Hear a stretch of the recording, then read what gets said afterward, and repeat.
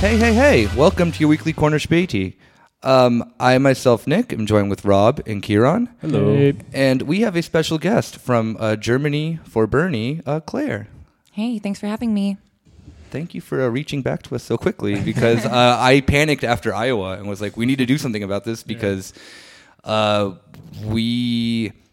as Rob was saying off air, it's always kind of the thing of like, how do we go about then U.S. topics, but then try not to make them U.S. focused? And I think that this, offered us like the perfect opportunity to like, talk about this movement in the U.S., how it's internationalist, how, what the Democratic primary means for Europe, the left in general and whatnot. And so thank you for coming on. Yeah. Sure. Before this, the show notes just said Pregnant Sonic 2020 and a lot of question marks, and me just circling that several times.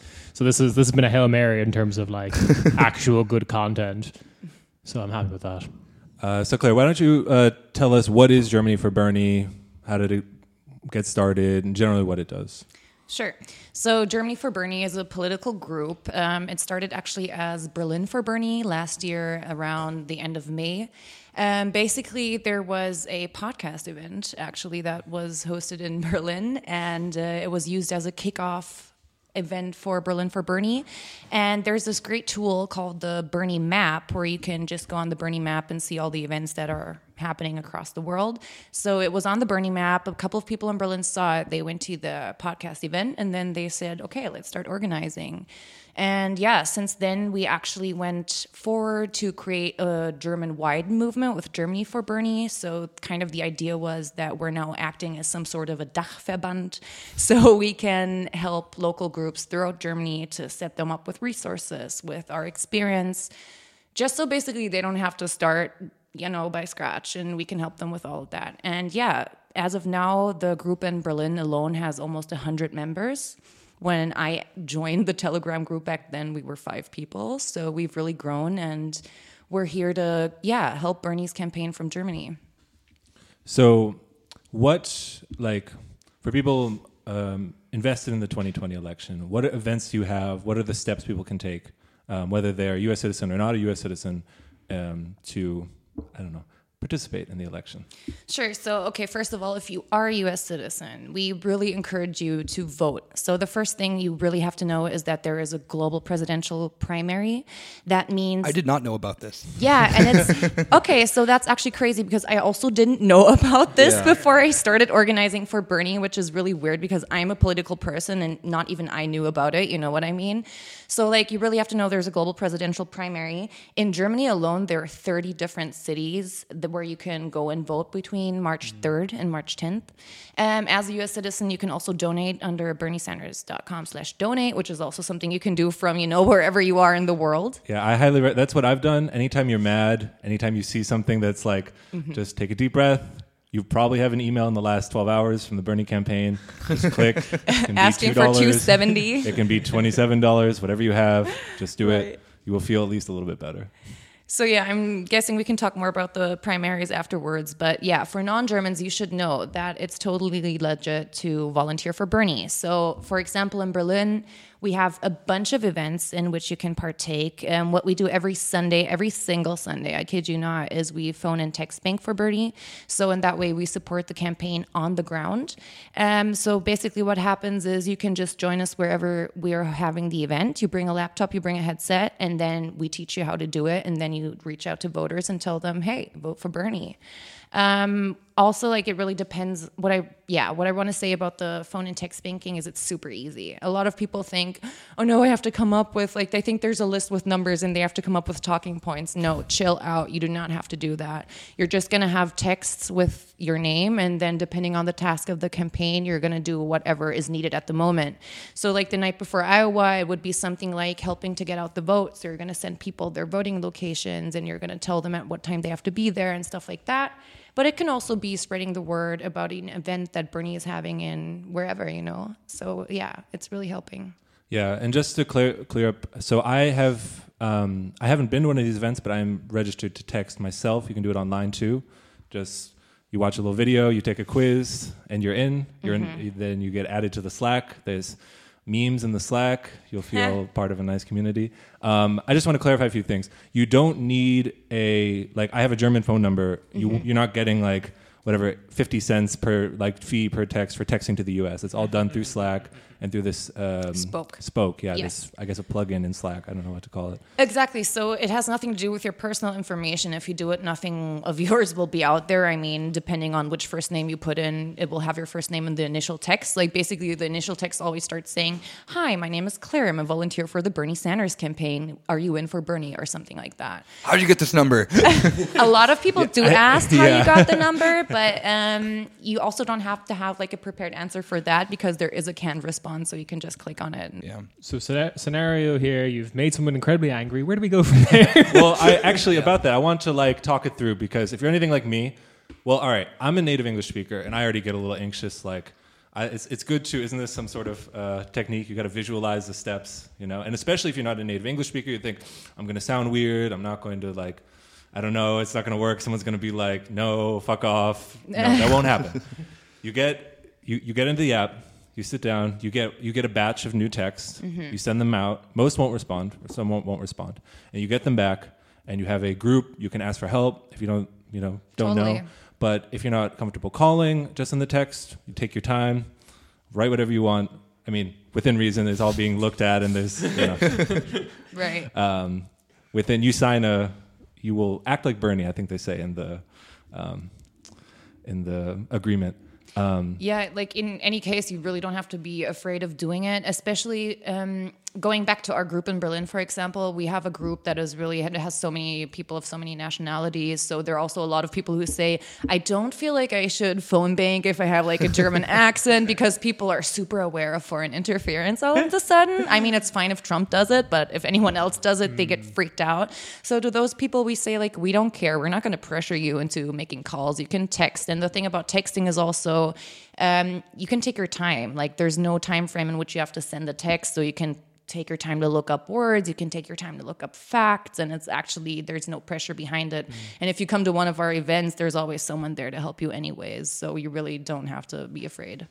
And this isn't just Germany, as far as I know, right? So I Exactly. know Germany for Bernie. I've been to at least one event. I was at the podcast launch event last year. Cool. But Some what small other, podcast I've never heard of. what other countries? I think we have a lot of listeners in the UK and the Netherlands, Ireland. Okay, so actually the Bernie Abroad movement is really, really large, which I'm sure has to do with the fact that this is a once-in-a-lifetime opportunity. I mean, I don't know if we're ever going to have a candidate like Bernie Sanders again that's going to have so much support. But yeah, you definitely should check out. There are so many, like in the European Union or in Europe, we have a France Abroad Bernie group. We have people in UK. The UK group is also huge. Yeah. And there's also a huge Scotland group. There's a big group in Austria. I think in Vienna specifically. Then there's an Italy for Bernie. There's a Spain for Bernie. The Spain people also have podcasters. They have phone bankers and text bankers in Valencia and in Madrid, and I think also in a different city.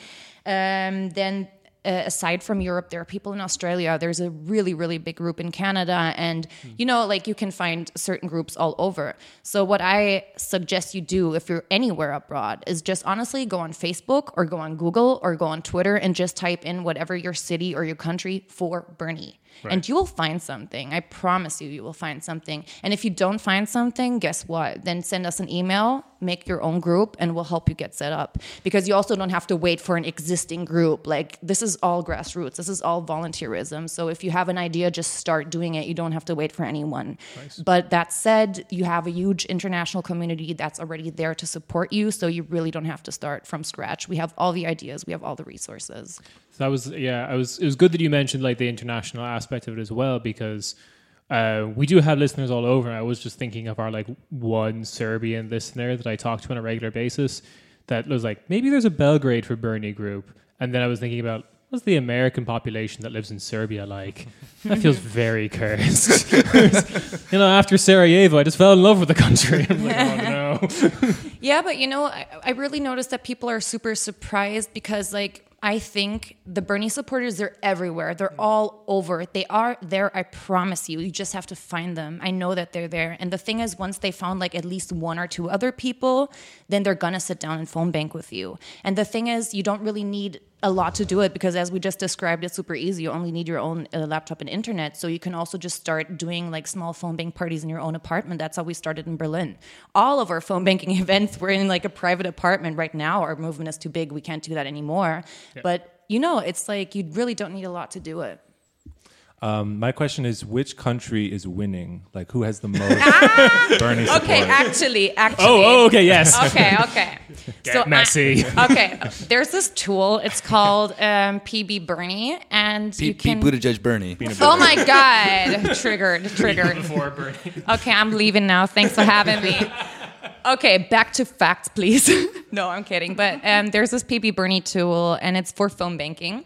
And you can create teams, and then it records how many calls every team makes. And then it's actually pretty cute because there's a map, and you can kind of see like colors shooting from one country to the other when they're making calls. And it is a fact that Germany for Bernie has been like the best calling team so far. At the end of the election, they win the pizza party.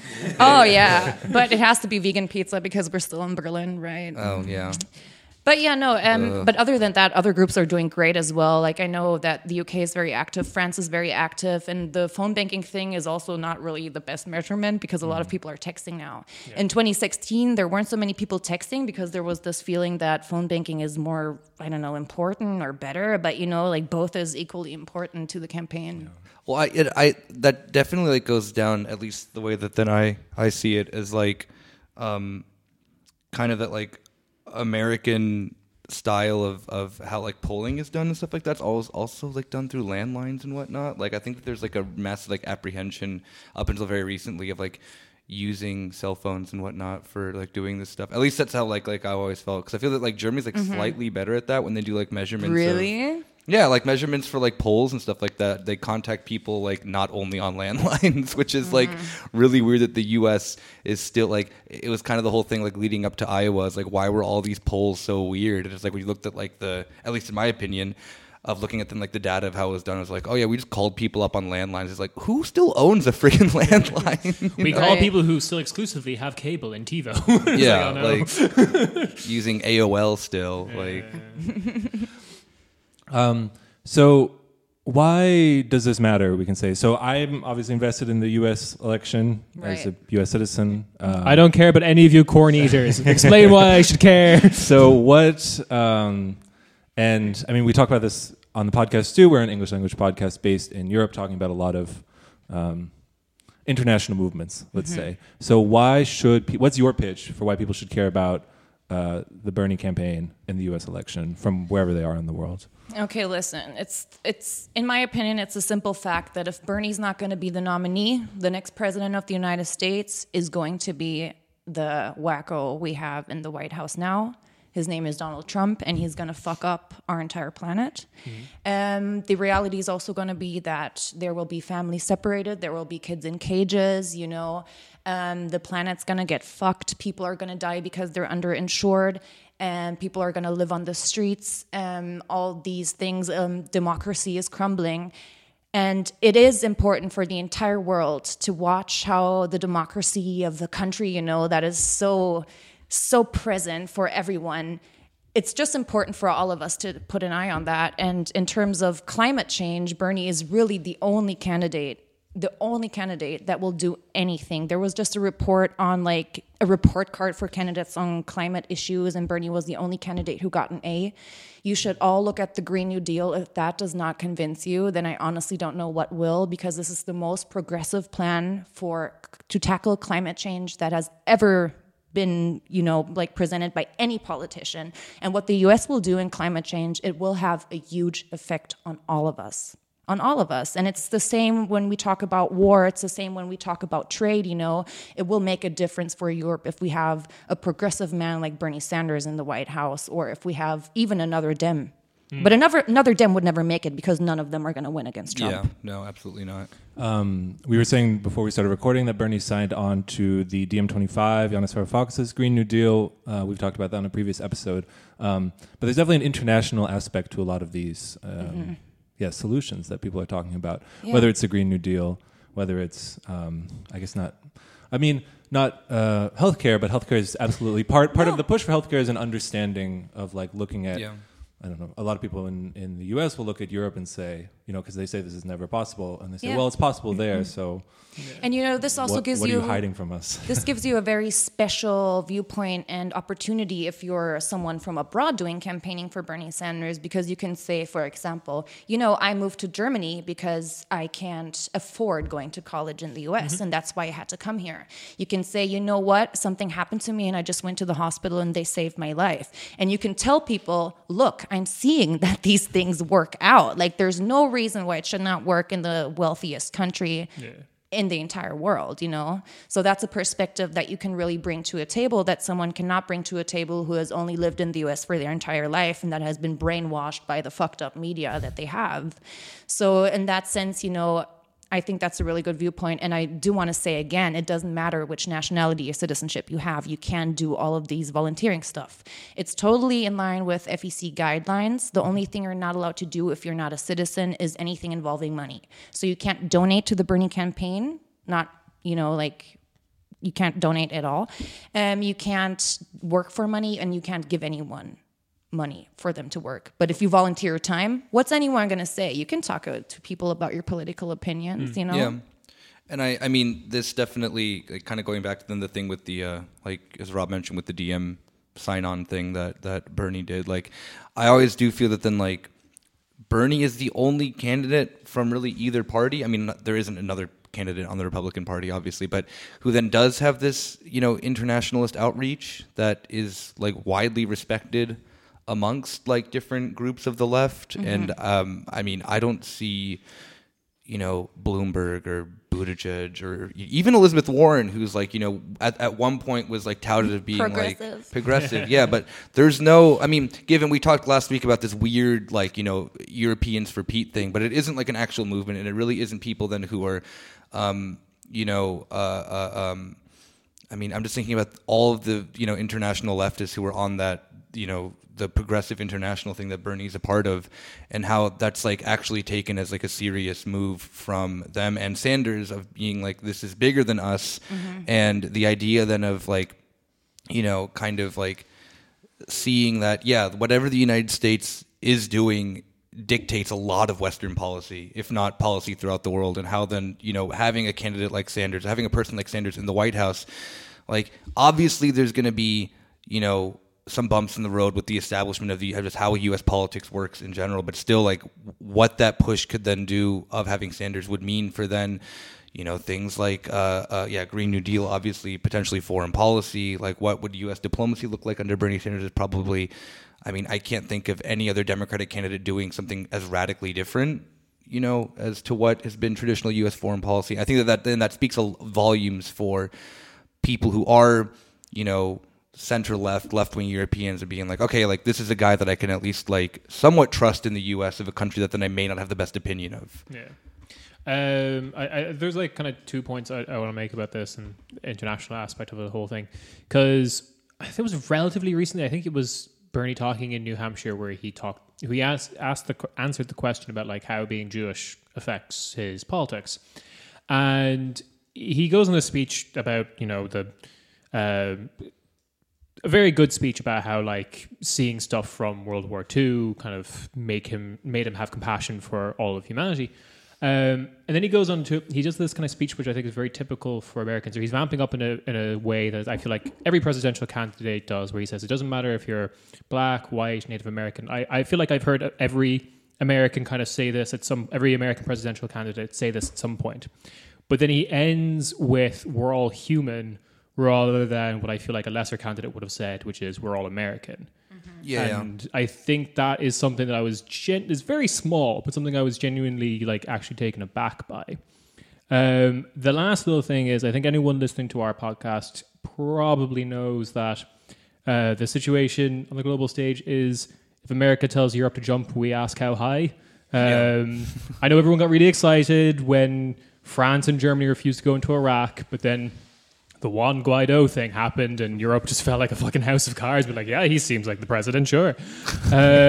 So that Or even was, like with the France and Germany Iraq thing's even funnier because they just funneled things other ways that they could help. So like Germany didn't send troops, but they're like, you know, well, the military tech and I think everyone forgets that like most of the like assault weapons that the United States uses are made in Germany. Like Heckler and Koch is one of the largest just small arms manufacturers in the world. So I mean, Germany did not stop sending weapons to the United States. You know, I also really love that like Josep Borrell, the foreign policy guy for Spain, has been ultimately very punished for the whole Juan Guaido because he was the like cheerleader of it in Europe, and then when it ultimately proved that Trump got very easily distracted from it, he was like, all right, off to Brussels with you, I guess. You're done in national politics now, you fucking idiot.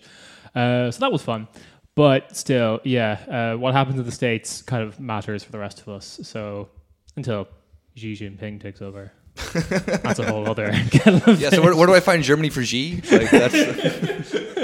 Are you voting for Xi? Good. Conversation over. So I want to second what you guys have said because at I don't know what to call it, a structural, some people say harm reduction level, it makes complete sense to want to get Bernie Sanders into the White House.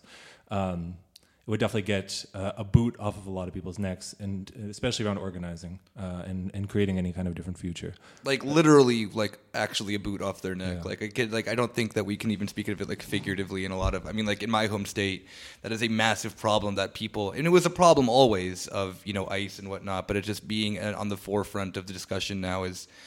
I don't know, I mean, it is very apparent, in this sense. Sorry, go on. I just wanted to say that. The only thing I want to add is I think a lot of people, and I'm sure a lot of our listeners, understandably so, are skeptical either of electoral politics in general, are skeptical of anything going on in the U.S. I definitely understand a kind of anti-Americanism. All I want to say is that what's unique about the Bernie Sanders campaign for me is even beyond what a campaign literally is, a movement in order to get votes, to get somebody to become president of the United States. For better or for worse, politics, as broadly defined as you want it to be, revolves around elections in the U.S. And anyone who, if there's ever an opportunity to think differently, short of some full-scale war or revolution, it is around a presidential campaign in the United States. Oh, and this is a revolution. Yeah. So, I mean, there are different definitions of revolution, but if this isn't a great political revolution, then I don't know what is. Well, yeah, I mean that's the thing because people are thinking differently. This is hard to if you're not living in the U.S., if you're online all the time. I understand you have a different perspective of what you just. It's hard to tell what people are thinking, in their day-to-day lives. I can just speak for myself personally. The 2016 campaign and all the events surrounding it definitely changed my life and how I wouldn't be here without that. I know that's true for a lot of people. So it's not just the fact that Bernie. It's when he talks about not me us when he talks about this movement. Whatever you think of the role of the Commander-in-Chief of the United States, it is a movement in order to, whatever you want to call it, raise consciousness, to change the way people can think, to change an idea of what's possible. And it doesn't end with the Iowa caucus, it doesn't end with the New Hampshire caucus, it doesn't end with hopefully Bernie winning the nomination of the presidency. It's an ongoing thing. It is something that is, it's a movement in motion, and you can be part of it. And you can help expand it and make it what you want it to be, think it can be, and what. Yeah, just exactly pointing on that because 2016 changed everything. It changed the game. And I think that the most telling point of this is that we have people like, AOC and Ilhan Omar now who were birthed out of that, political revolution that then happened in 2016. Although it failed. With the end game of getting Sanders to be the nominee because of just the outright corruption within the DNC. I don't think you can't really call it anything else. But that, I'm just imagine then if that happened in that sense, what that push is then going to be for then the next round of people then who come in, who probably couldn't have ran successful of campaigns, and given yes they're small, low, like the way that you are elected into the House of Representatives is much different than obviously president, but still nonetheless that you had this movement birth out of it's the thing that always really bugs me when everyone's like, oh, Bernie's an old white man. It's like, well, he's not. Like, his values don't obviously stand for that. Like, his values transcend his identity, and it transcends then whatever you traditionally want to look at U.S. politics about, and it inspired a lot of people to get involved who are now in office, and just to think that we can do next time around. I don't think that then it'll become. I mean, hopefully we see that then if and when Synod becomes president, that then he puts the right people into positions. And stuff like that, with his cabinet and whatnot. But it can legitimately change the future of the U.S. and especially with just how the U.S. is just transforming as a country, whether it be demographically or whether it be its place in the world. The U.S. is not where it was 10, 15 years ago, and we need someone like that in order to maybe not make it all proto-fascist hell like we're seeing it. What America needs after its collapse as the world global hegemon is a Putin-like figure. It's worked for Russia. Definitely none of the politicians in the Duma have... I'm breaking the bit for a second, but I found out recently that no one in the Duma currently has been east of the Urals in 10 years. Really? Yeah. They just don't know what's happening over there. If I can just add on to what you were all saying right now, the "not me us" slogan, it's not just a slogan, it's really a movement and a feeling, and it's really about fighting for someone you don't know. And that's really, and I also think that transformative is really a good word to use in this context, because that's what we're doing. We're trying to transform the way that politics work, and a big part of that is that Bernie doesn't take any corporate money, and you see that other candidates who have pretended that they would go down the same path have not gone down that path. And that's such an important thing. And this this fighting for someone you don't know, this is a thing that you can also do in Germany. If I can just say, we have, for example, groups in Stuttgart, in Leipzig, in Dresden, in Karlsruhe, in Munich, they're in Potsdam. There are actually groups all over where you can find and participate with them. And I also want to encourage you. So I said before that there are 30 locations in Germany where you can vote in the global primaries, 30 in Germany alone, and some of them even have 2 different dates. For example, in Berlin, it's March 3rd and March 8th.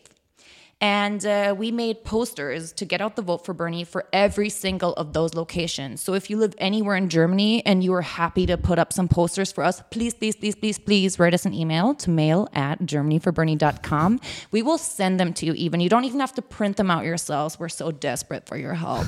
So please just contact us if you want to help in any way, and we'll send those posters to you and help us get out this damn vote. Last time participation was so low. It was 3 in 10 people voted. And this time, and Bernie won the delegates with 79% or even higher. I don't know. It was a high number. But this time, since we don't have a Clinton Bernie situation, we have to fight for this vote. It's a bit more in the global primary. So I really wanted to emphasize that again. We need all of your help for that. Yeah, I think that's a perfect point, because I wanted to briefly just talk about, I know that this is a U.S. issue, but just the tactics of what the Democratic Party are trying to do to make sure that Bernie does not get in is so just obvious now, because the Clinton thing was always there's an air of oh, these Bernie people are just conspiratorial, they don't understand how politics work because a lot of them are young and this and that, and then now just all the info coming up, just John Kerry just openly saying that the DNC needs to work to not get Bernie, and then now we're seeing Iowa. Is that the big Biden event in Iowa? Yeah, God grant me the confidence of John Kerry. That's all I'll say. Yeah, I mean, just you see this. Just I would wash these fools. But you see this just absolute mask off moment of yeah, we did 2016 and we'll do it again if you make us, and just seeing that now Tom Perez stepping in and just being we have to recanvass now. It's you don't you very clearly. And I think just the beauty of seeing this all just unfold on Twitter of people who are volunteers at the things being you clearly messed up the data on purpose. Yeah. Tom Steyer got no votes in this county, the first time around, and then just magically ends up with a bunch of delegates. I personally am enjoying the almost death cult status that the Yang supporters are taking now. They're just Bernie won, fuck you. Yeah. Our guy didn't get in. We're wrecking the system too. Yeah, and it really it really, the effort that then that's really refreshing is then seeing people within the Bernie camp just not having it at all, because we went through that once, and how like this for me like kind of was, you know, after Iowa was in the thing of like, oh shit, like yeah, I should try to get involved somehow, and regardless of how tiny that is, like the last thing that I want, and again, yeah, not me, us, that definitely falls into it, like, you know, I can be a part of something bigger, and I know for Rob it's probably the same as also being an American, is that there is maybe a little something that you can do in order to then prevent this time of just the absolute fuckery. Like I have no other word for it. Well, that's the thing. So I think a lot of people have a latent sense of, you know, I'd love things to change, but it just can't happen for whatever reason. And maybe some people pointed directly at the DNC. Some people pointed at, you know, it's obviously all part of a system, you know, whether it's money in politics or whatever. But that can be a very depressing thing, and it might make you not want to try. But it's really daunting. The Bernie movement for people, again, maybe it doesn't for you. Put yourself in someone's shoes and how Bernie, for a critical mass of people, maybe enough to win the nomination. I think so. I think so too. Feel like it's not a sense of despair when people do this. It's emboldening.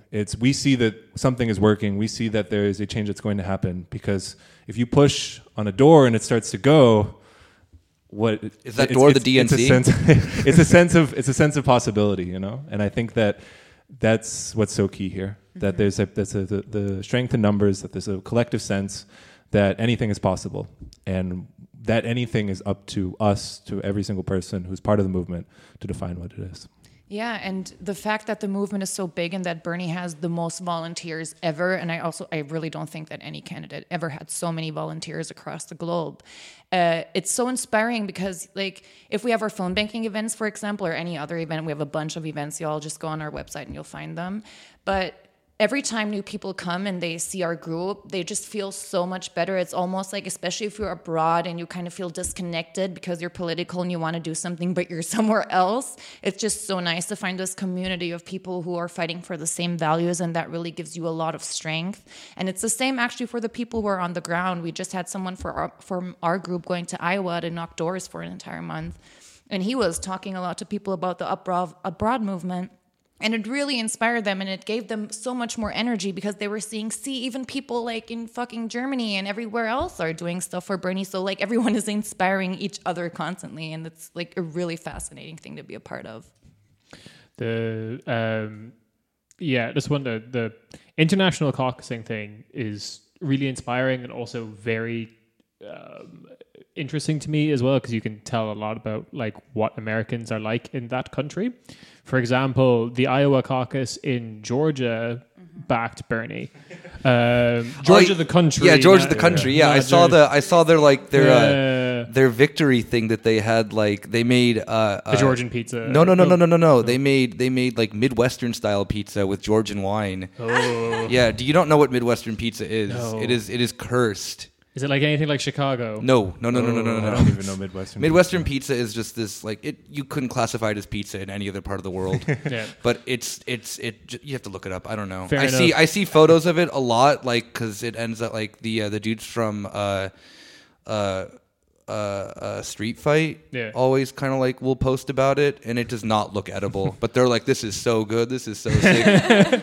But the one that I thought was incredibly telling and lined up exactly with how I imagine Americans in that country was the Iowa caucus in Paris. Came out for Warren. Yeah. I'm like, yeah, okay, yeah, all right. You managed to make it work in Paris. Fuck off.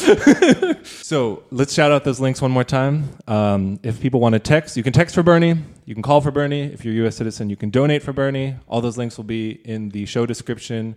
Anything else? We'll have a link to Germany for Bernie. Yeah, please go to germanyforbernie.com, write us emails, we're on every single social media platform you can imagine. So no matter where you live, even if it's in another country that's not Germany, we're happy to help you. Like it really doesn't matter where you live. Just reach out and we'll help you. Is there a TikTok? Actually, no, we don't have that one, so I kind of have to draw back on my statement. Okay. Most of the social media platforms. Were you listening to Claire? Be the change you want to see in the world. I will make. Yeah, go ahead. I will make the Germany for Bernie TikTok. It'll just be me. As the Germany for Bernie social media person, I would love to have you do that. So. And Kieran, you can edit the videos with all the cool TikTok music. I genuinely have a proposal, which is if you're Irish and listening to this, phone bank for Bernie, get them to get you to exclusively call Massachusetts. Swallow your pride and just say, when they say they're Irish, just say yes, you are. And so then Italy for Bernie only does New York then. Yes, yeah, this Cool. is my new strategy. And if you live in a country other than the U.S., remember, whichever country wins, you get the most foreign aid. The Bernie campaign will like you. If you didn't text enough, we will remember. We have receipts. Consolidation prize is whoever phone banks the most gets Bernie as president if he doesn't win. I mean, Not bad. I would take it. Yeah. Hello. Yeah, thank you so much, Claire, for coming. Vote for Bernie, everybody.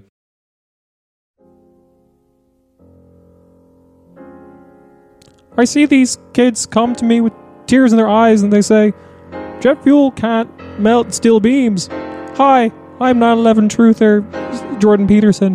When I'm not watching the 2004 classic Loose Change, I'm donating to my favorite European socialist podcast, Corner Spady.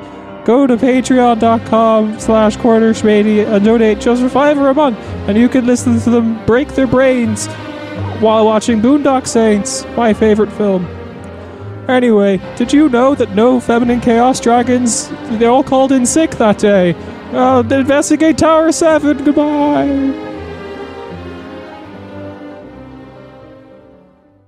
Whew, well, that's enough talking about America for one podcast. We will now talk about, here's a transition, the Iowa of Germany, which is Thüringen. we have nothing to back that up. It just seems right. It feels right. It's slightly better than my theory, which is it's the Czech Republic of Germany because it's kind of the same shape as the Czech Republic. But then, in my opinion, yours is better then. Yeah, whatever. Doesn't matter. Okay. So a lot of you have probably already heard the news. A lot has actually changed in the past few days. So let's run through it quickly. Last year, like 4 months ago, in October, there was the local elections in the state of Thüringen in Germany, which in Thüringen is a smaller state. It was probably the second or third smallest, I would say, in terms of population. It's in East Germany, but it doesn't have Dresden or Leipzig or these big, I guess it has Jena and stuff. Anyway, it's somewhat of a smaller state. It's in East Germany, and there's a relatively large AfD. Well, I think AfD got about like over 20% of the vote. They came second. Yeah. Thüringen is also known because it had a red-red-green government, specifically with Die Linke as the biggest party in that red-red-green government, a guy named Bodo Ramelow. We talked about him actually when we did the episode on Die Linke a long time ago. He's definitely more on the conservative wing of the party in Die Linke, but yeah, they were in government. Yeah. So the last election happened in October, and Die Linke continues. I mean, they got the most seats again, something like 20. There's 90 seats, so I'll just go by seats because that's what I remember. Yeah. Die Linke got 29. Yeah, and then AfD had 22. Yes. So the issue being that the red-red-green coalition is no longer a majority. Yeah. By like 2 seats. Almost every coalition. Okay, so across Germany, there is I was looking this up. The Germans don't really say this, but in English they say it all the time, a cordon sanitaire, that there is that the AfD will not be cooperated with on any level. Saying Germany does not negotiate with terrorists. Yeah, fascism, Germany does not have anything to do with that. No. Which is an admirable, I would say, I think, correct me if I'm wrong, the position on the podcast was, well, hopefully they really believe that, but I'm not holding my hope out that groups like the CSU and the CDU, I mean, there was already a rightward shift within those parties since the AfD has gotten into the parliament on the national level. Yeah. But it's also very easy to say that you won't cooperate with them when you aren't like in a position where that's the only feasible government if you want to be. Well, this is, I think, the only main one that's popped up recently that was that because I think that then, just talk about the elephant in the room, that is the left-wing party being the biggest party in Thüringen, and that there is, in my opinion, always much less willingness to cooperate with them than there would be with the right-wing party. Yeah. And as we saw on, what day was it? Wednesday last week? Yeah.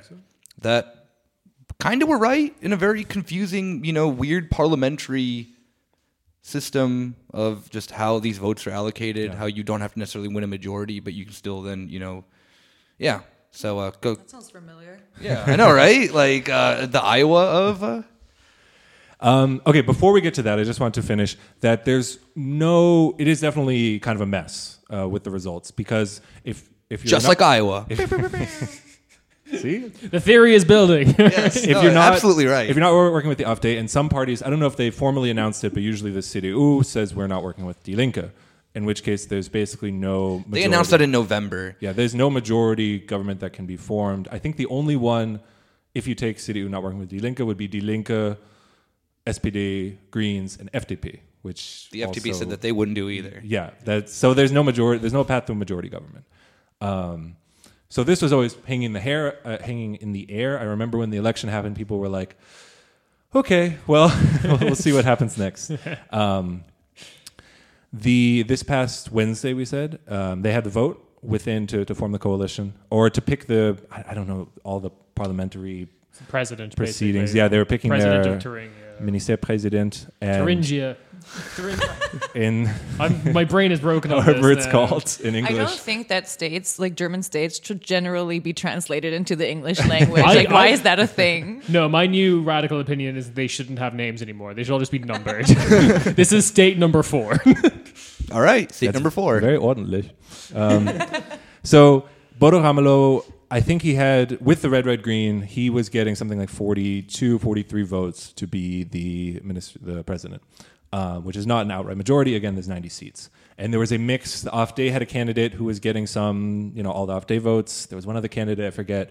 There was the first selection, no absolute majority. Second election or vote, no absolute majority. On the third vote in the Thuringen parliament, you don't need an absolute majority. You just need a relative majority.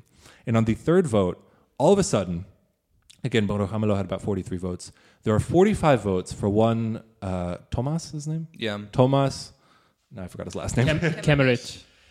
Thomas Kemmerich from the FDP. Yeah. So out of nowhere, FDP, which has 5 seats in the Thuringen parliament, their candidate for president gets the relative majority. And this is only possible with almost every single member of the CDU, the AfD, and the FDP voting for him. Mm-hmm. And then all hell broke loose. I mean, this is... Yeah. I posted a meme. It did kind of well. I'm very happy about that. That's the real story here. Yeah, I mean, this basically said... And there was a lot of cover-ups oh, how could this have happened? What happened? Who is the Tom Perez of Thuringen? well, people were pointing out this was not discussed beforehand. They didn't know that was going to happen. And then slowly over the next few days, there's been things revealed that Kemmerich even asked Christian Lindner, another favorite on our podcast, for permission, I guess, or Sir, may I get votes from the AfD? Permission to engage with the fascists, sir. So they definitely tried to skirt around that issue, how did this happen? Some of my favorite reactions were from the youth groups of the FDP around the country who were like, well, this is a big surprise. How did this happen? No one saw this coming. I liked Guy Verhofstadt's taking to Twitter because he's basically still the head of the European grouping the FDP find themselves in. Right. Yeah, and he was just oh, don't do this in our name. And I just kept tweeting at him at the time that Ciudadanos, the Spanish equivalent party, marched lock and step with Vox in Spain, being you did this 4 months ago. Do you not remember? I feel like he doesn't really know what the liberal party in Germany stands for, because after the German elections, he was already tweeting "Oh, congratulations to the liberals in Germany," and it's ugh, stop. Yeah. No one. I feel like I should follow him on Twitter. Oh, he's hilarious. And the reply guys are even worse because he's just it's just a bunch of pictures of him photoshopped with a Hitler mustache. There are a lot of anyone who listens to the podcast knows we love to make fun of Guy Verhofstadt and yell at him. all of his response are UK gammon, being like, "You represent all the evil of the EU." There was one time when he was talking about like one country, there was some weird stat that like recycling was up, and he was like, "This is great," and then all the comments were like, "You want to turn Europe into Xinjiang?" And I'm like, "What? What?" You have to cut this if my accent is bad. Okay. If Oi, I've been listening to Cornish Spatey. They say you look like a melted candle. They say you look like a Ken doll that's been put in the microwave for 2 minutes. They're right. Your accent's horrible and it's staying. You're not getting that cut out. I do legitimately think that like the youth wing of the FDP was sincere about them not knowing, because they also tweeted out about their own party being like, "This is dumb." Like they even knew that was bad. Like unlike the the weird, like the CDU, CSU, like youth groups are just like openly more right wing than their counterparts who are in parliament. I just think that the FDP's youth organization is just like literally just like young entrepreneurs who are just like have no idea about politics. Like young Christian Lindner? Exactly. Is that what you're saying? Yeah. Oh my God, I hope there are like a lot of YouTube videos to be made from those people.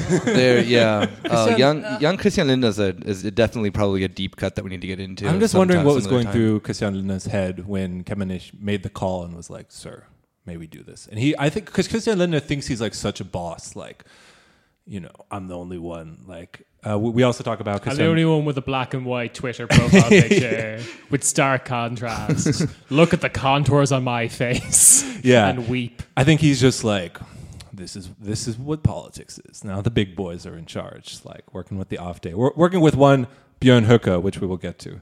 Very sad man, Christian Lindner. Okay, I want to get to the reactions, but we have to take the story up to today. A lot has happened in the past 4 days before we get into the reactions of the left. I would say the people on the ground, the organizations, the political establishment, CDU, and some of our favorite German personalities. So I would say, like, when it was announced, a lot of protests were announced tonight, go out, a lot into, which was good to see. I was a little resigned, like, this is going to happen eventually. This is my pessimistic American, with Trump as his president talking, maybe. That was certainly my feeling.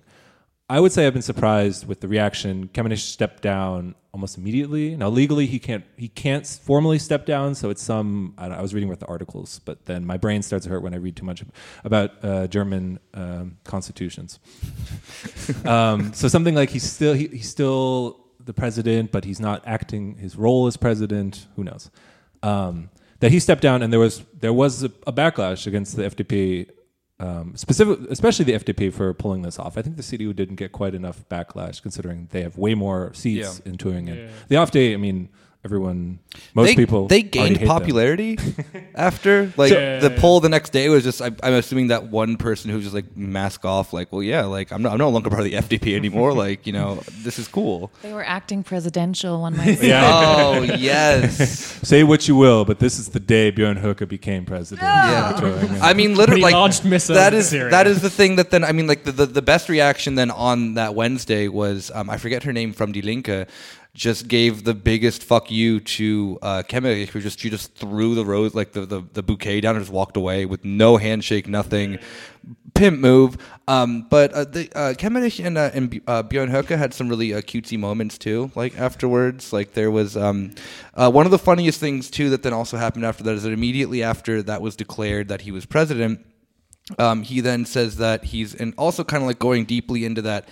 How much the left is worse to these people than it is working with the AfD is that then he said he was going to donate his entire salary to the victims of Stalinism, which then the dude who is the head of that is the head of is one of the heads of the AfD in Thüringen, and it's just too good.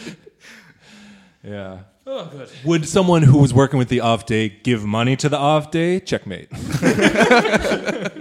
Didn't think so. Okay, so just again to bring it up to the present day, there were a lot of snapshot polls. Christian Lindner is having a vote of confidence, vote of no confidence, whatever you call it. That thing that I heard about in Star Wars that apparently is a real thing. We don't have actual parliamentary procedure in the U.S. This is all foreign. It's vote of confidence, whatever that means. They both exist in Germany, actually. It's a different thing. You know that thing that they do in episode 1? Star Wars. Yeah. And yeah, so I've seen various polls that have Die Linke way up, FDP way down, nationally, in Thüringen, there's kind of a mix. But there definitely seems to be a backlash to breaking this, again, quote on Sanitär, around the AfD. Maybe it's because of the Thüringen AfD in particular, which we'll get to in a moment. But it's pretty hopeful, actually. If we had recorded this podcast a couple days ago, I definitely would have felt differently. I definitely sympathize with people who looked at this. I think a lot of people did have. It's different for every person, but there's just something in the news or in elections that you see, and they're just like, is this really real? Like, and if you're like woke, if you're like, I've been around the block, like I know how politics works, you can kind of look at that with a sense of like, oh, look at how naive you are or something. But I lived in Germany for 6 years and I have no idea how the politics here works. So. But I think a lot of people did have that feeling like, oh, like, these the FDP and the CDU, like they're not on our side.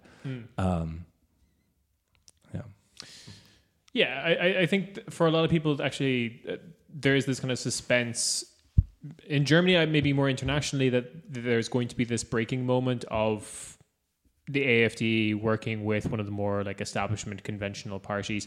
I remember when the Bavarian regional election happened, they thought that was going to be it. That this, because of the rise of the Greens, the CSU will kind of be forced to work with the AfD. Yeah, but the AfD doesn't have as much of a stronghold in Bavaria as that's they do what in other actually places. happened. Yeah. But beforehand, everyone was like, "This is the moment when it breaks." Yeah, I think it has to do with the sense of like how like just the political economy of Bavaria doesn't really allow a party like the AfD to exist. They're all rich. Yeah, exactly. I mean, the AfD, the AfD does much better in areas like, I mean, the East, obviously, just because they're poorer and because of austerity that then's been particularly just like, not secretly, but happening very much under the like. If you look at them, like as we've talked about before, is that like East Germany is very much like this kind of like proving ground for German neoliberalism that then's been just continuously like just pushed under the rug of that it's like this success story, but in reality, when you start peeling back the mask of it. Yeah. Like no capital is really kept in East Germany. What's the really good quote from like the Left Review was in the GDR there was poorly maintained buildings filled with people.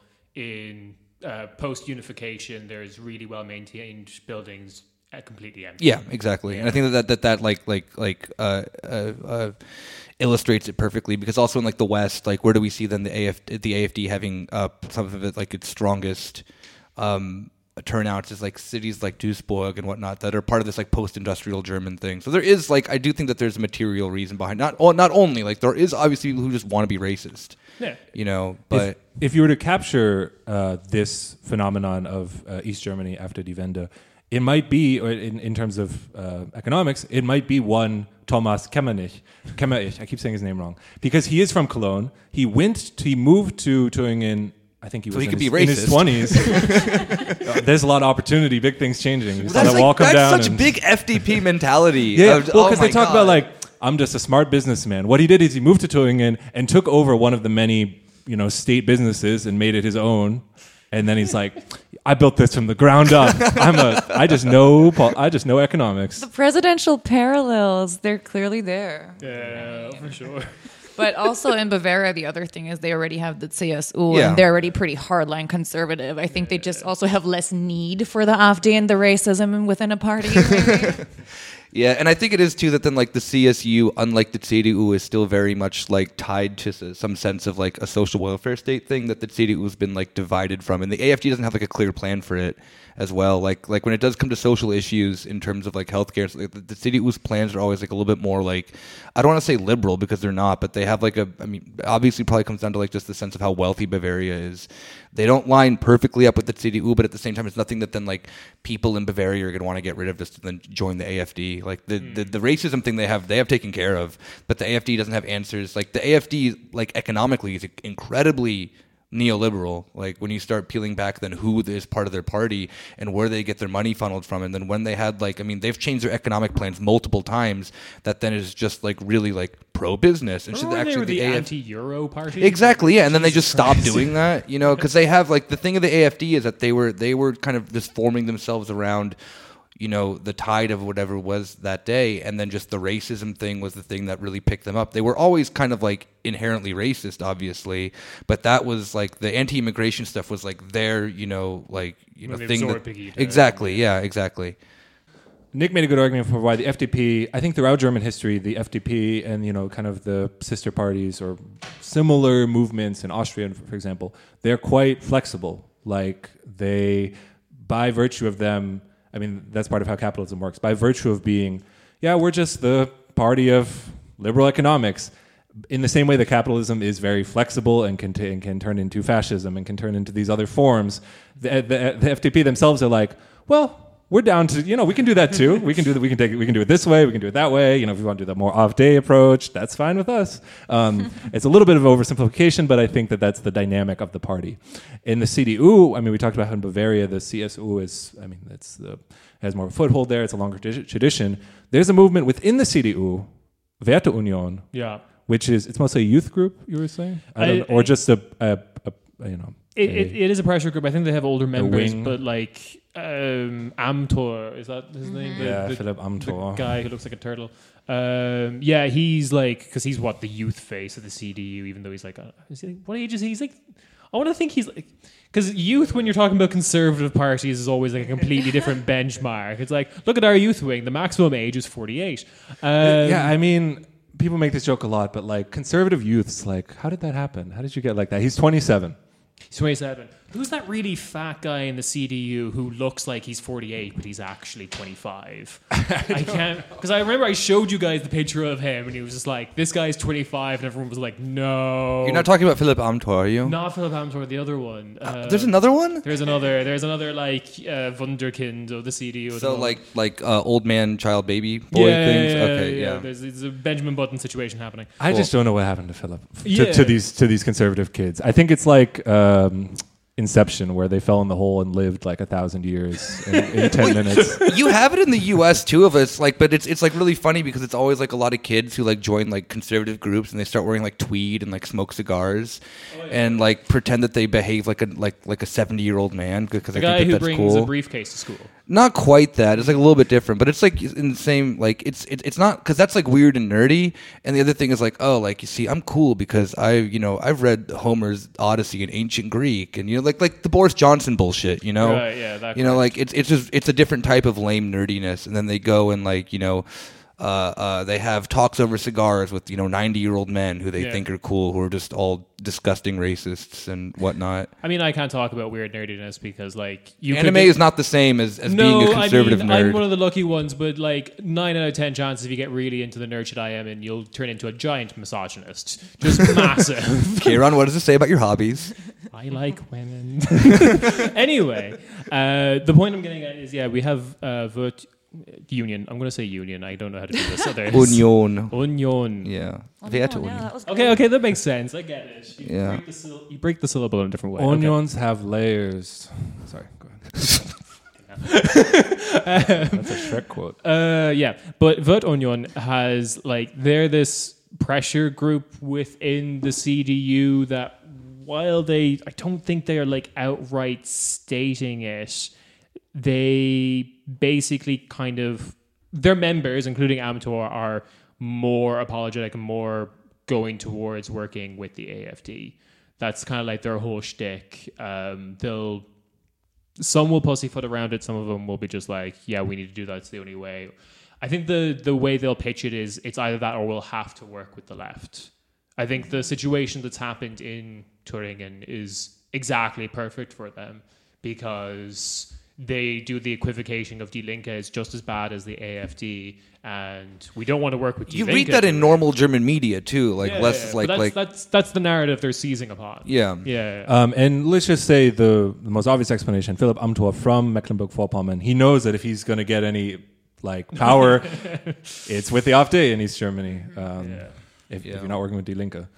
But honestly, you know, like you were talking about the backlash and how almost fascinated you were about the fact that it actually happened. But then again, when I look at the latest information from today that the FDP nationally lost 5%, I mean, where is the backlash? I mean, you know what I mean? 5% is not that much, because if I think of the It's people... a lot when you're only at 5%. I mean, I guess that's true, but... FDP press release. We only lost 5%. But no, honestly, think of the people who went in to vote AfD. I mean, clearly they also have this anti-European Union sentiment and things like that are similar to the AfD. But I also think that a bunch of people do not agree with the AfD at all who voted for the FDP. So I was like really waiting for even bigger shitstorms. Do you know what I mean? Like, Yeah, but I mean, I think it just like comes in the sense of that 5% though is a lot nationally for a party that then's already pulled. I mean, the true. the FDP didn't do well last national election either.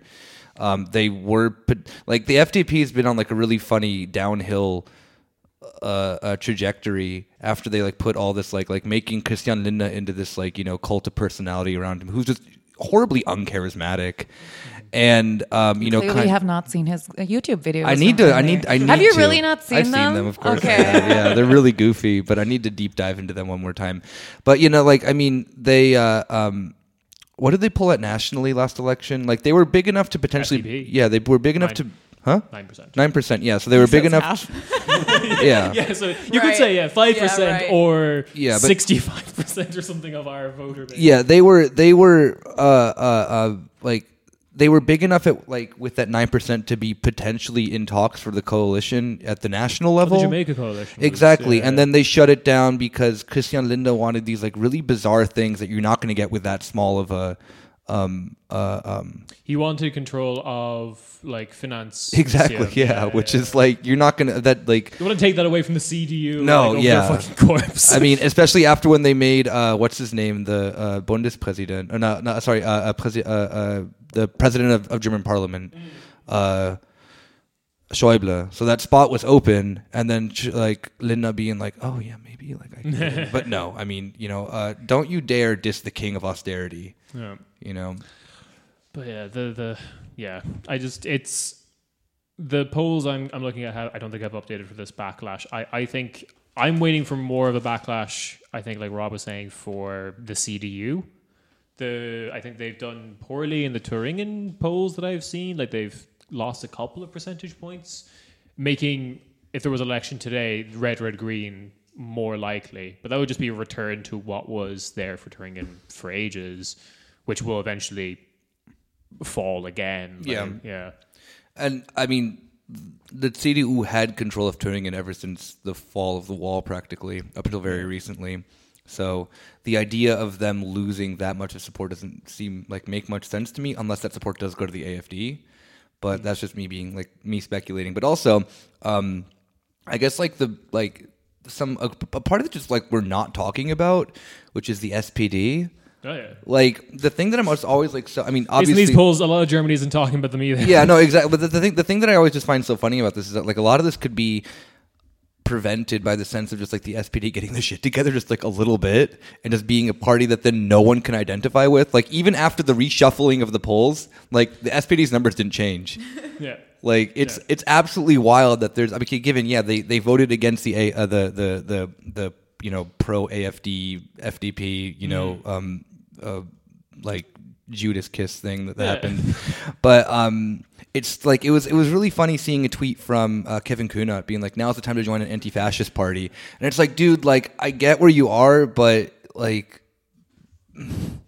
your party needs so much work. Yeah. Like, and it sucks. 'Cause I like him a lot, and I really think that then if someone Kevin like Kühnert, more like Kevin Sweetheart. Am I right? Oh, I'm sorry. what? Sweetheart. I didn't get it. Okay. All right, whatever.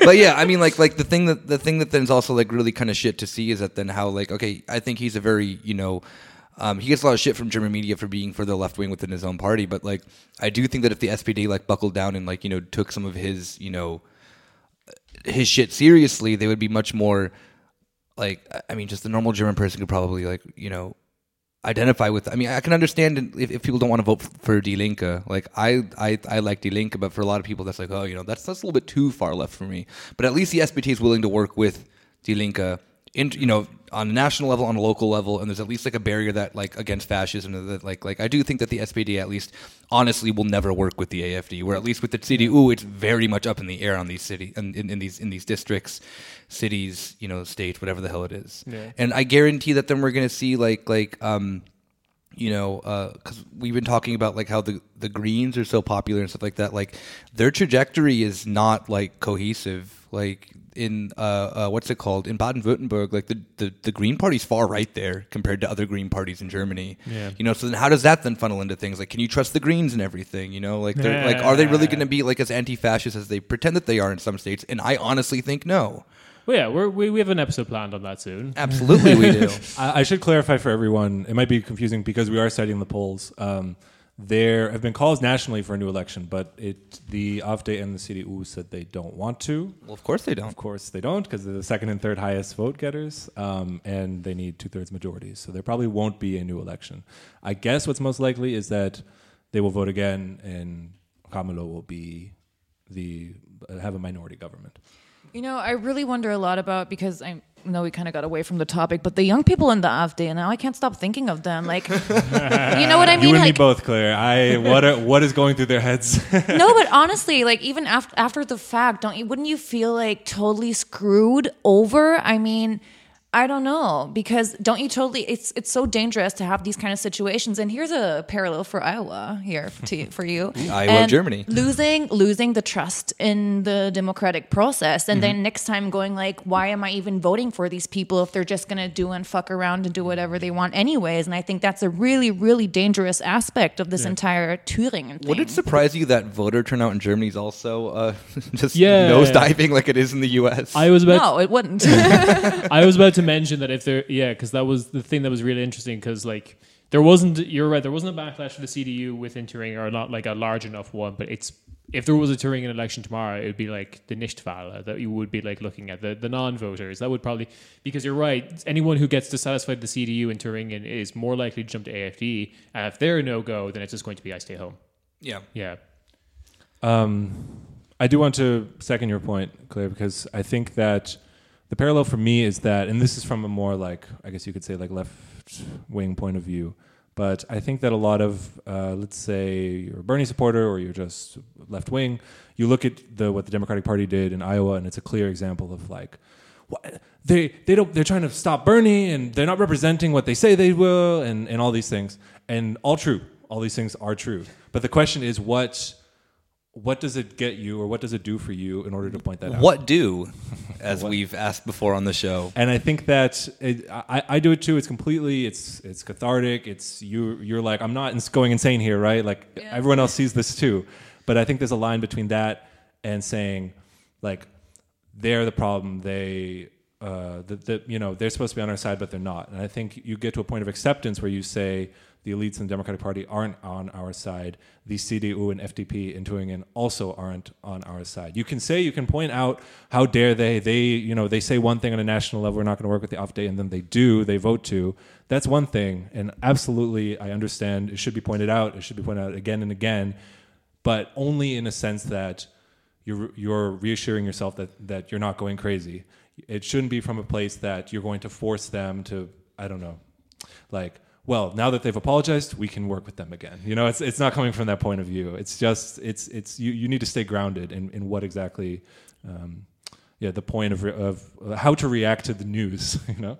Yeah, I think exactly like a good parallel with Iowa is that then after all that stuff that happened with the very clear fuckery from the DNC and just from all the powers that be, with the dumb app and shit like that, how then the Bernie community, at least particularly at least what I saw online, was just like, all right, like that's it, like we don't need to do this pretend being nice to you guys because you guys clearly don't want this. And I think that the response to in Germany with that, I wasn't expecting that then twice in 1 week in the two places that then are I guess I'm associated with, but just like everyone going to the street was at least like one, a surprise in my opinion, maybe not a surprise to Germans because of the history of the country.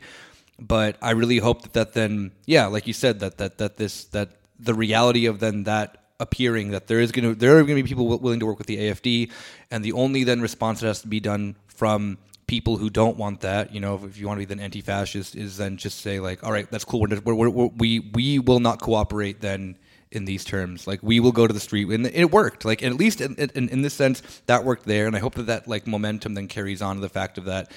Don't you dare try to fucking do this again.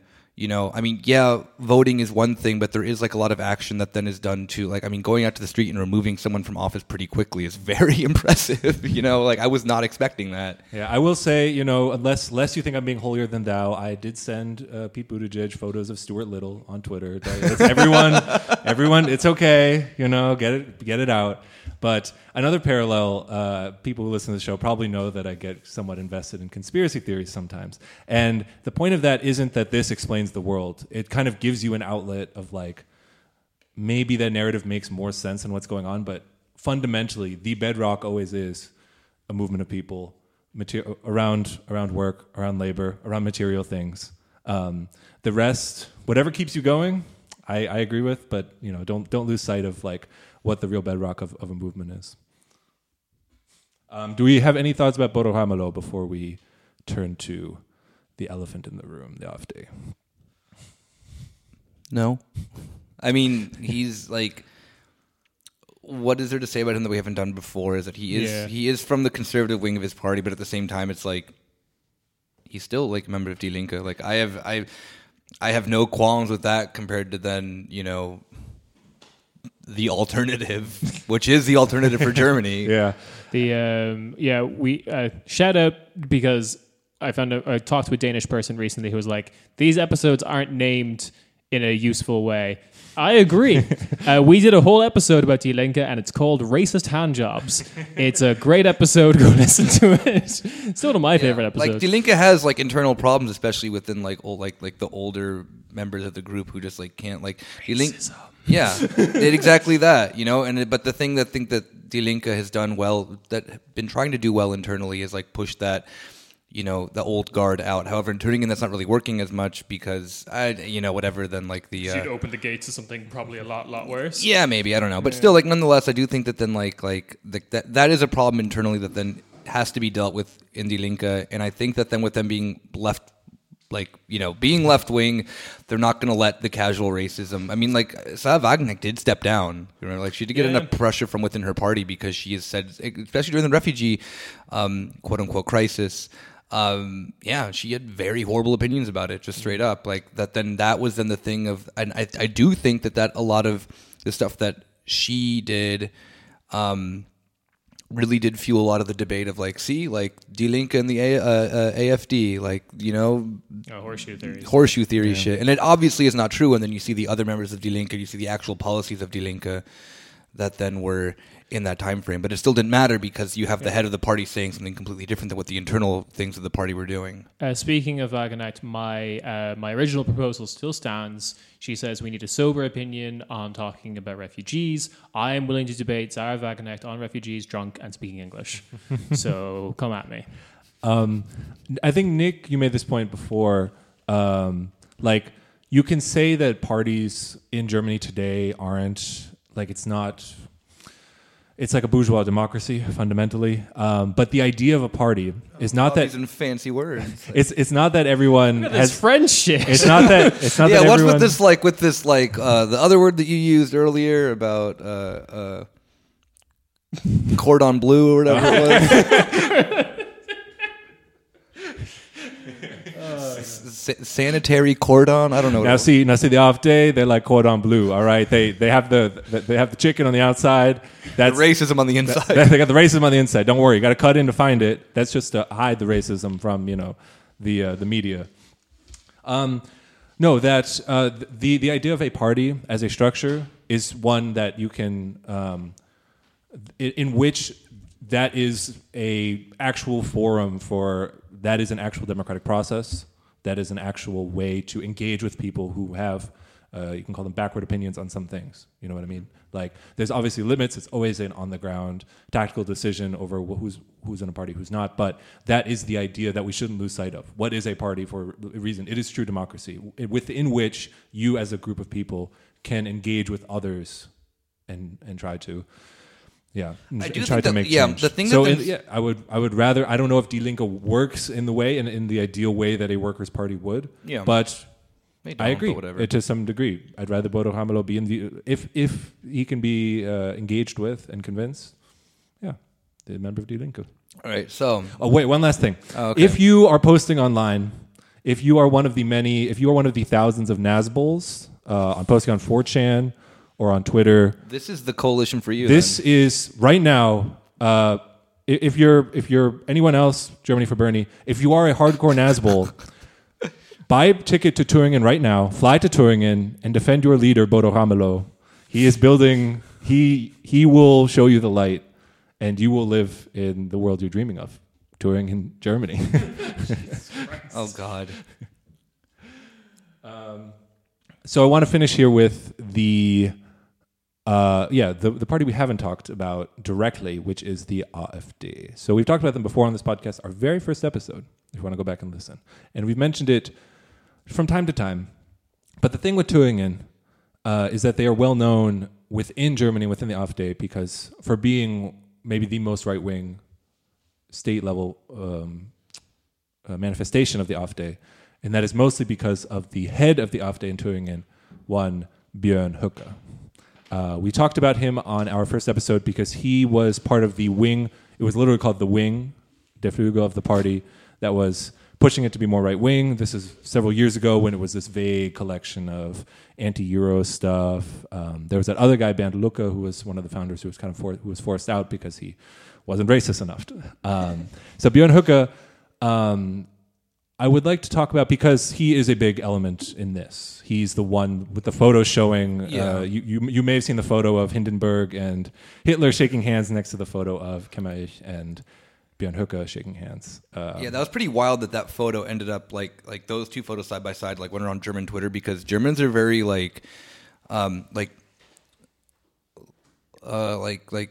liberal Germans are very hesitant to like be like, oh, there's this Nazi comparison. Yeah. And it was really weird seeing that from like center left people in Germany being like, yeah, this is that. But the thing that's also so interesting about Björn Höcke is that then because we've had other like you were mentioning about what's his name, Bernd Lucke, they all sound the fucking same. What's her name? The other one, Frauke Petri. Like all these people, they came and went. You know, they did their rounds. Frauke Petri did the most big baller thing of getting the AfD vote, leaving the party, staying in parliament under her own party, which I think is called Die Blauen now, if I'm not mistaken. But like, she was clearly in it just to get like her own name recognition, and now we've pretty much forgotten about her, which is good. Maybe not good. I don't know. We'll see how that is. But Björn Höcke has been, you know, like day one out there, you know, doing his racism. Yeah. Former potential member of the NPD, which is the Nazi party. Yeah, that's what we're found his home where then he can be accepted. History teacher. Yeah, that means nothing in Germany. And a Holocaust denier. Yeah, Those those seem. history. Yeah, That's really rich. yeah. So he's been making his rounds in the AfD, making his rounds in Germany, and has just been like probably the most present since like Frauke Petri just disappeared. Yeah, other than You know. Gauland, he's probably the most Gauland well-known because party. he's the most depressing figure in German politics with his sad dog tie that he and you always can read, wears. You can read BuzzFeed articles being like, "What's up with this guy's tie?" I hate those,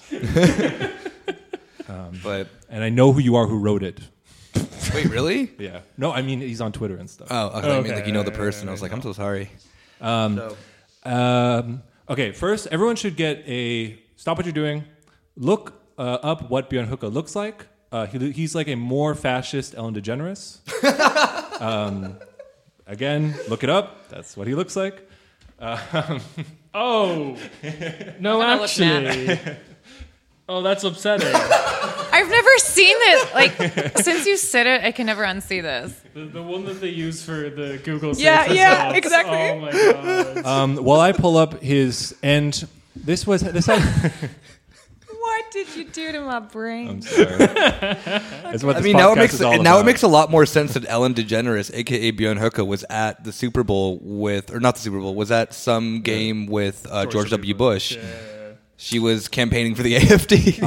I honestly don't have all of the crazy stuff he's done and said readily in front of me. If anyone wants to do a quick shout out, a quick hits of what he said, yeah, he's a Holocaust denier. Yeah, he basically said that the attack on Dresden from the British people was against international law because it was mass murder. And Yes, and just to go back to Famously, something Germany wasn't doing. exactly. Yes. yeah, and if people remember what happened in Chemnitz, was that just last year?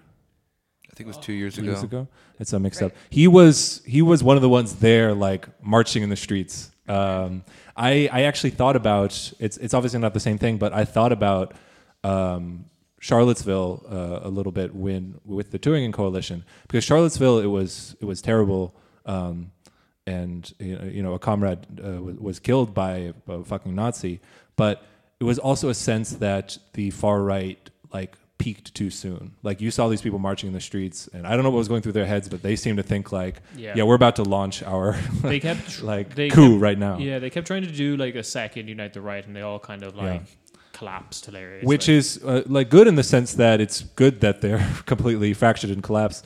I don't know if the same will happen with the Turingen coalition, but there's a sense at the far right they think like, here we go, like we can get away with it now, and We can do the 1932 election. Luckily, so far it hasn't happened.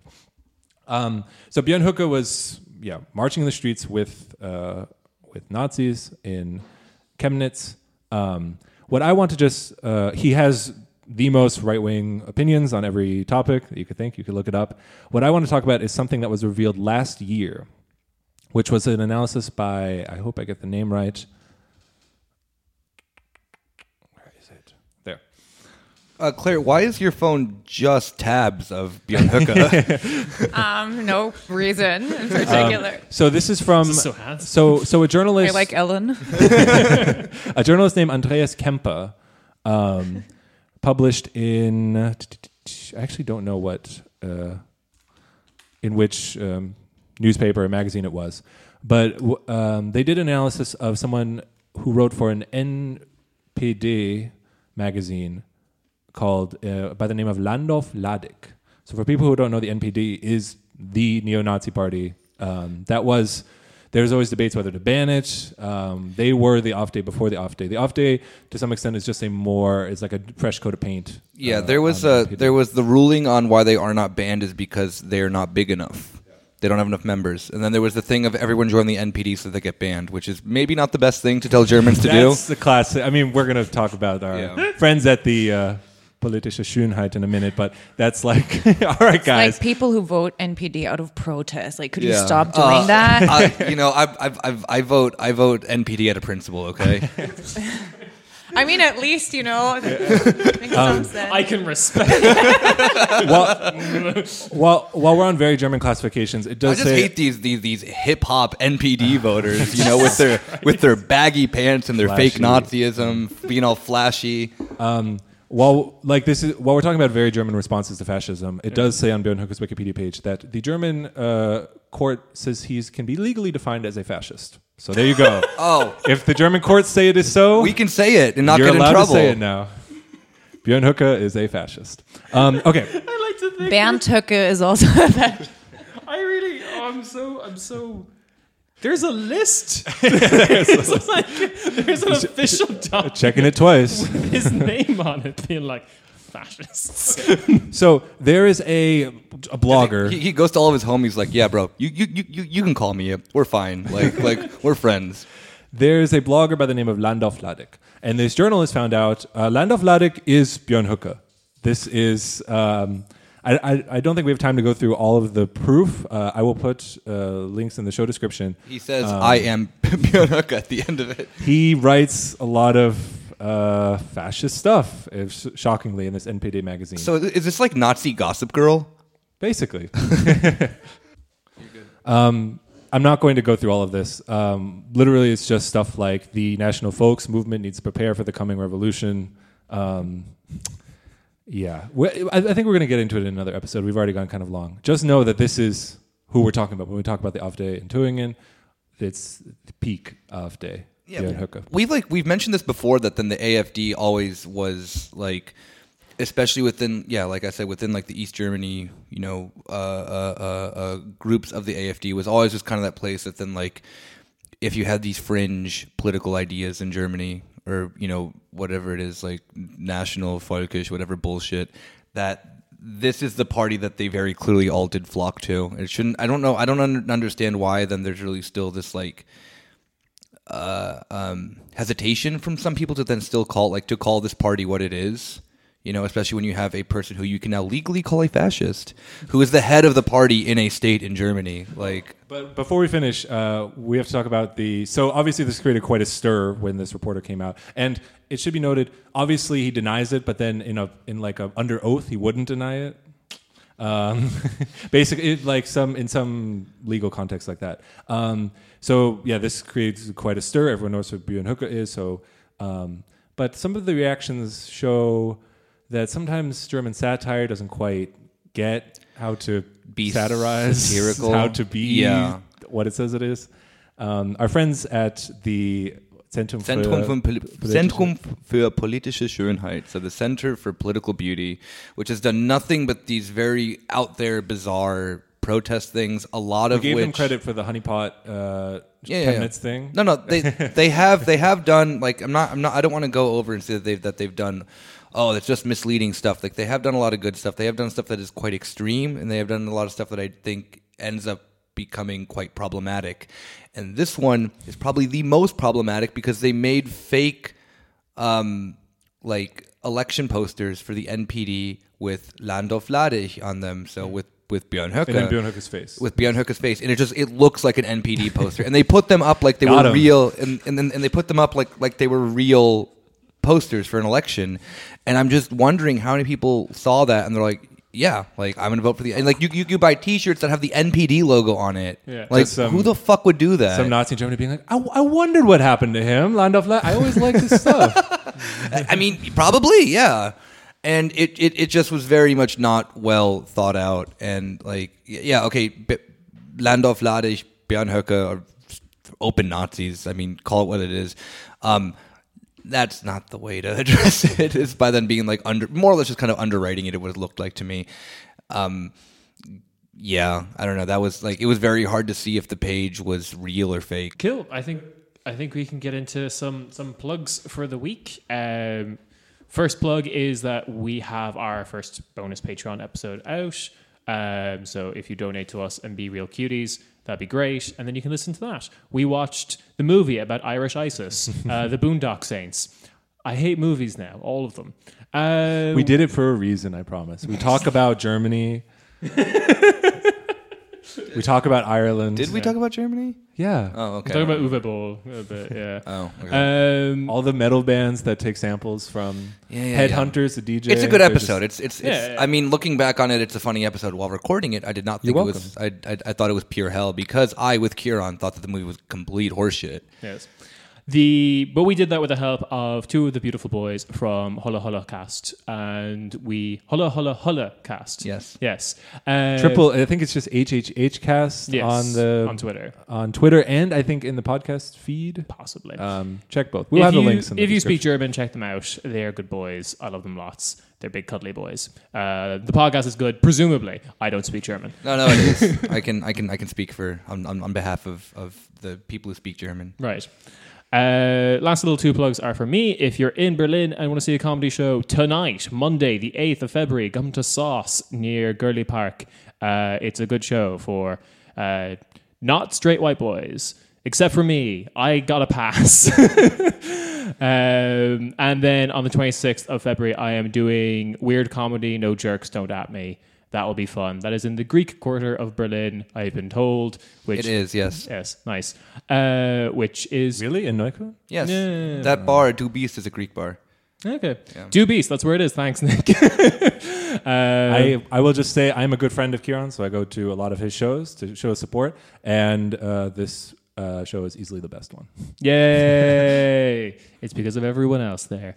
And also... You're hosting, right? I am hosting. So yes. even if you've seen Kieran before in Berlin, yeah. who knows what's going to happen? I am co-hosting with Kate, which we will have on to talk about decolonialism, which is also a stand-up comic.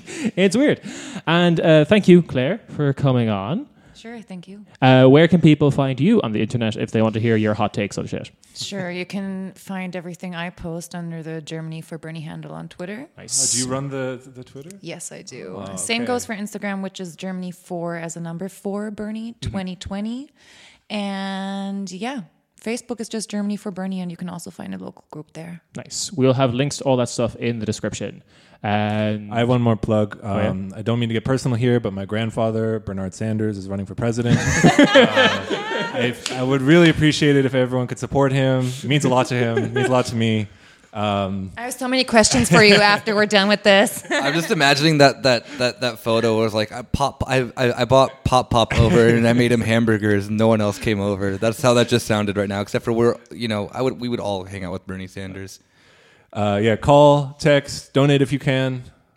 Post online. If you're an American citizen. If you're an American citizen. Send out posters in Germany to get out the vote for him. Yes. Send posters around. Yeah. Nicht ich will.